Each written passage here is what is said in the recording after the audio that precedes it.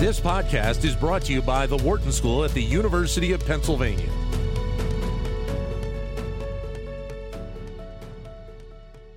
Tighter rules coming forward on top executives as to when they can sell off shares in their company, as well as having to disclose more information about why. The concern is that maybe we are seeing a rise in insider trading. The Securities and Exchange Commission unanimously passing a measure last month that will require directors to wait at least 90 days between when a trade is scheduled and when it occurs. As we mentioned earlier, Wharton accounting professor Dan Taylor has looked into this in the past, some research he did about 2 years ago, and he joins us with more on this latest move. Dan, pleasure to have you back with us. Hope you're doing well. Happy New Year to you. Happy New Year to you. Happy to be here, Dan. Thank you. And so I mentioned the work that you had done back in 2021. Let's start there in what you looked at and what you were really focusing on back at that point. Yeah, so back then we looked at something called 10b5-1 plans. And those are the plans that allow executives to basically plan their trades in advance. So some of your listeners might remember back in 2020, there was, with COVID, there was a lot of uproar about the trades of Moderna's CEO and Pfizer CEO. And both of those individuals had planned those trades in advance using these so-called 10b5-1 plans. And what those plans allow the executive to do is basically say, hey, I'm going to schedule a sale in advance, and I'm scheduling the sale when I don't have any material non-public information. In the future, if I come into possession of such information, it's okay because the sale will just execute per the plan. So think about it like putting a stock sale in like a blind trust, and then the trust effectively executing the trades, in a routine manner. And we investigated those plans, and, what I just described was the intent of those plans, but what we actually found was that it was far from that, that executives were basically gaming the system, modifying the plans, adopting the plans, and then trading the next day, and there was a lot of abuse going on. And so we documented that abuse and sort of pushed the SEC to rein things in. And then so this move by the SEC last month, probably not coming as a big surprise, and how much importance is there in the fact that the SEC is making this move? I think it's very important. I think, to be honest with you, it's actually quite hopeful in the sense that, we did scientific research documenting this insider trading, and then, spoke with some of the SEC commissioners, wrote some op-eds, and then that kind of drove the ball for the SEC to actually change the rules. So it's very much, evidence-based policymaking, science informing the rules the SEC is doing around insider trading and white-collar crime. And I think that's kind of the bar that the SEC should use. If the data suggests there's a problem, then, go out and fix it. So I think it's a big deal in that sense, in that it illustrates how the system should work if it's actually functional. So it's and suffice I think it's go ahead. Go ahead, Dan. Finish up. I'm sorry. No, it was just saying, it's good news because, the SEC commissioners are, as I don't know if your listeners are aware, there's 5 of them. They're politically appointed, 3 Democrats, 2 Republicans. And, it was a unanimous vote. And so we typically think that Washington is polarized these days. And, it's good to see that there's no polarization around ending insider trading. Right. And this also goes to the issue of transparency. And that is really the ultimate goal here, isn't it? Yeah, I mean, a lot of people think, that, the market can discipline insiders who might be engaging in illicit behavior. But one of so what's the need for the regulators to impose these rules? But one of the concepts that you need for the market to discipline bad behavior is you need there to be transparency so the market can observe that there is bad behavior. And so the rules will require the companies to post every quarter a description of the amount of stock that the executives had scheduled to sell. And this is very important because under current rules, they're not required to do so. So you could have a CEO, whether it's Elon Musk or someone else, basically schedule a sale of, say, $2 billion worth of stock that's clearly material. And he wouldn't have to disclose that until the trades actually occurred. Whereas under the new rules, if the executives have scheduled large amounts of sales under these plans, that'll have to be disclosed quarterly. So 90 days was the amount that was where the SEC landed on. I guess there have been calls for even longer periods of time to have that window. So from your perspective, is 90 days a good period, a good number to land on here in terms of making these disclosures? Yeah, I mean, the 90-day window basically says from the time you adopt the plan cannot start trading until 90 days later. So the idea is if you put a plan in place today, any secret information that you have or private information that you have will be expired 90 days from now by the time, the trade actually occurs. And, it's imperfect. I think 90 days is far better than what they have now, and what they have now is 0 days. So you could adopt a plan, and that plan could trade on the same day. And nevertheless, it would still get you out of, violating, insider trading rules. And that's problematic. What does it mean to adopt a plan that trades in the same day? That's just the normal trade. So why should that be immune from insider trading prosecution? So I think it's a big step forward in terms of actually putting some discipline on the use of these plans. And it's been years in the making. People have been talking about these plans for over the decade, almost since they were put in place. So we'll see the new rules go into effect in April, and so hopefully we'll see my colleagues and I will do some studies and see if the new rules actually improve things. And hopefully, a couple months from now, we'll know what the answer is. But even the difference, say, between a 90-day window and a 30-day window, there is probably significant in terms of what could occur within a company. I mean, you think about something like Bed Bath & Beyond as an example with what's been going on with them and how much has changed relatively quickly over the last several months for that company.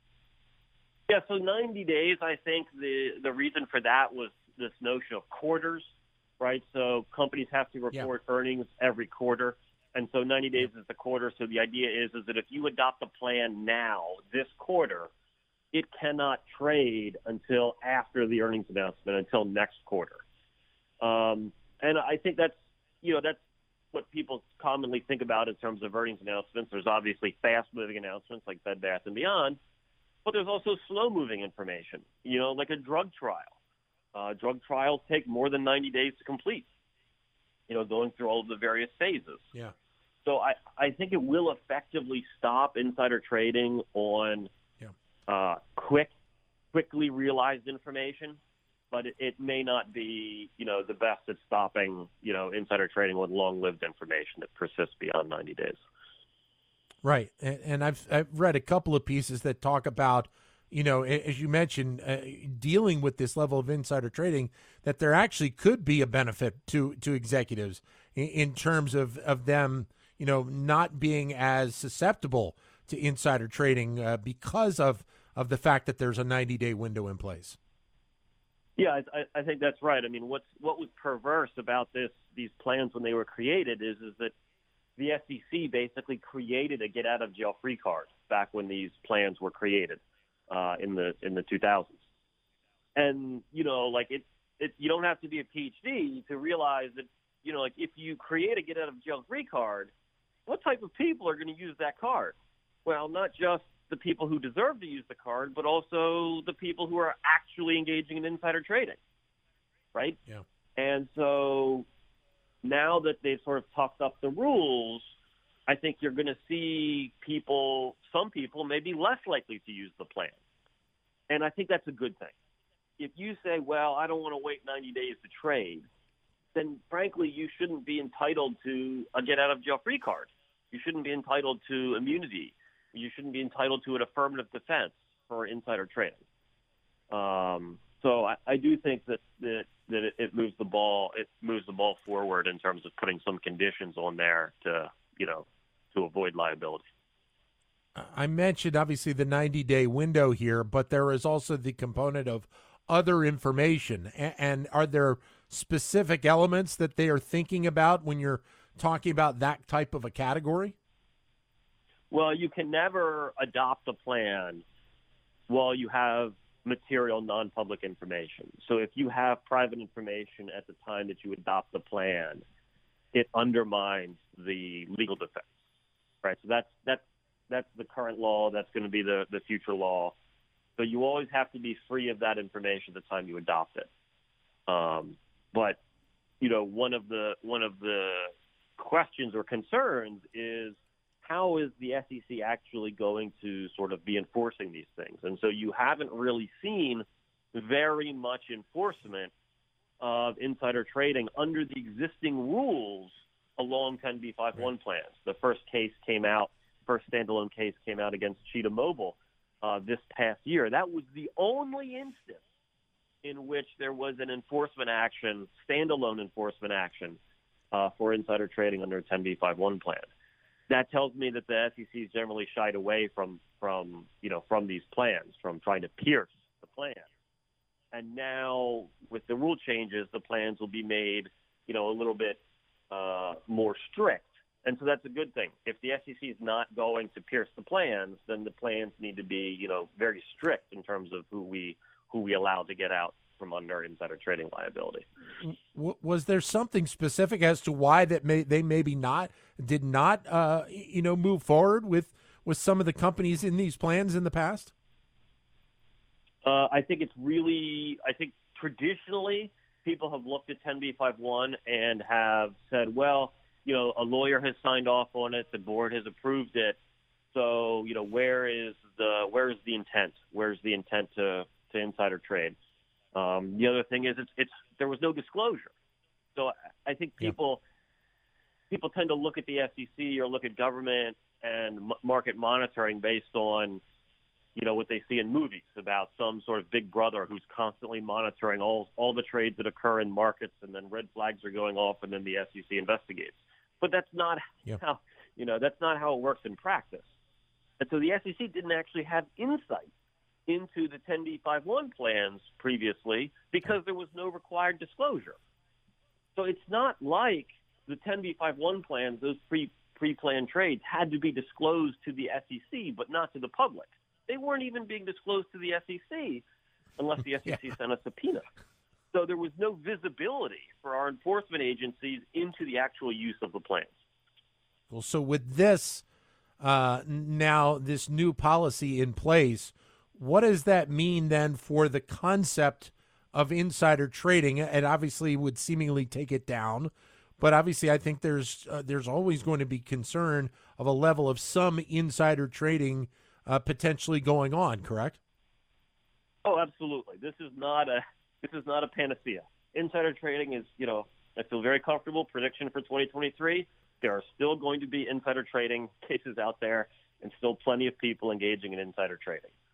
I think this just makes it a little bit harder for officers and directors to game the system and to use their private information to, come by personal wealth.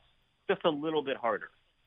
And that's really basically all you can ask for these days is just moving the ball in the right direction, batting singles, especially in this polarized environment. So I do think it's something to celebrate. Of course, if you're a really bad person and, you're a criminal, you're probably just going to shift to some other criminal activity. But, that doesn't mean that we shouldn't try and pass laws that minimize white-collar crime. Oh, and as we've seen, Dan, there are others out there. There are other types of white-collar crime out there. There's plenty of them out there, right? That's right. No, for sure. And so the question is it's sort of a game of whack-a-mole, but I think that's a game that you have to take on, right? I mean, you don't, you think about not white-collar crime, but blue-collar crime in the sense that, somebody can rob a bank. Well, you can put more police out at the bank to prevent it, but then they'll rob another bank.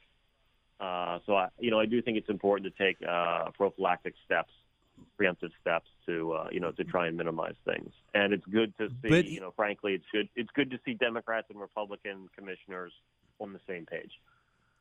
But in final point for you here on this, Dan, is that element of enforcement.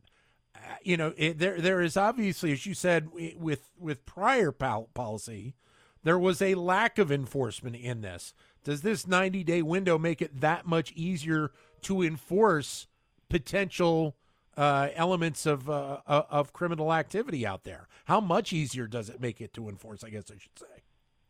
Well, I think the disclosure component makes it easier because now companies have to reveal when the plans are being adopted, how many shares the plans cover, who's using the plans, and so that information will be public. So not only can journalists write stories on it, but the SEC can actually look at the information themselves. Whereas before, that information was stored, effectively in the company's vaults. It wasn't public. The SEC didn't have it. And so you need some modicum of transparency to be able to do meaningful enforcement. And I think this provides a modicum of transparency that'll be very useful to help with enforcement of these plans. And so we might actually see the usage of these plans decline because people may say, oh, well, now they can detect if I'm doing something illicit, and so I'm not going to do it. So, if we see a decline in trading under these plans, that's not necessarily a bad thing. Dan, always great to talk with you to get your insight on these issues. Thanks again. All the best. All right. Take care, Dan. Dan Taylor, Wharton Accounting Professor. To keep engaged with Wharton Business Daily and other Wharton School shows, visit businessradio.wharton.upenn.edu.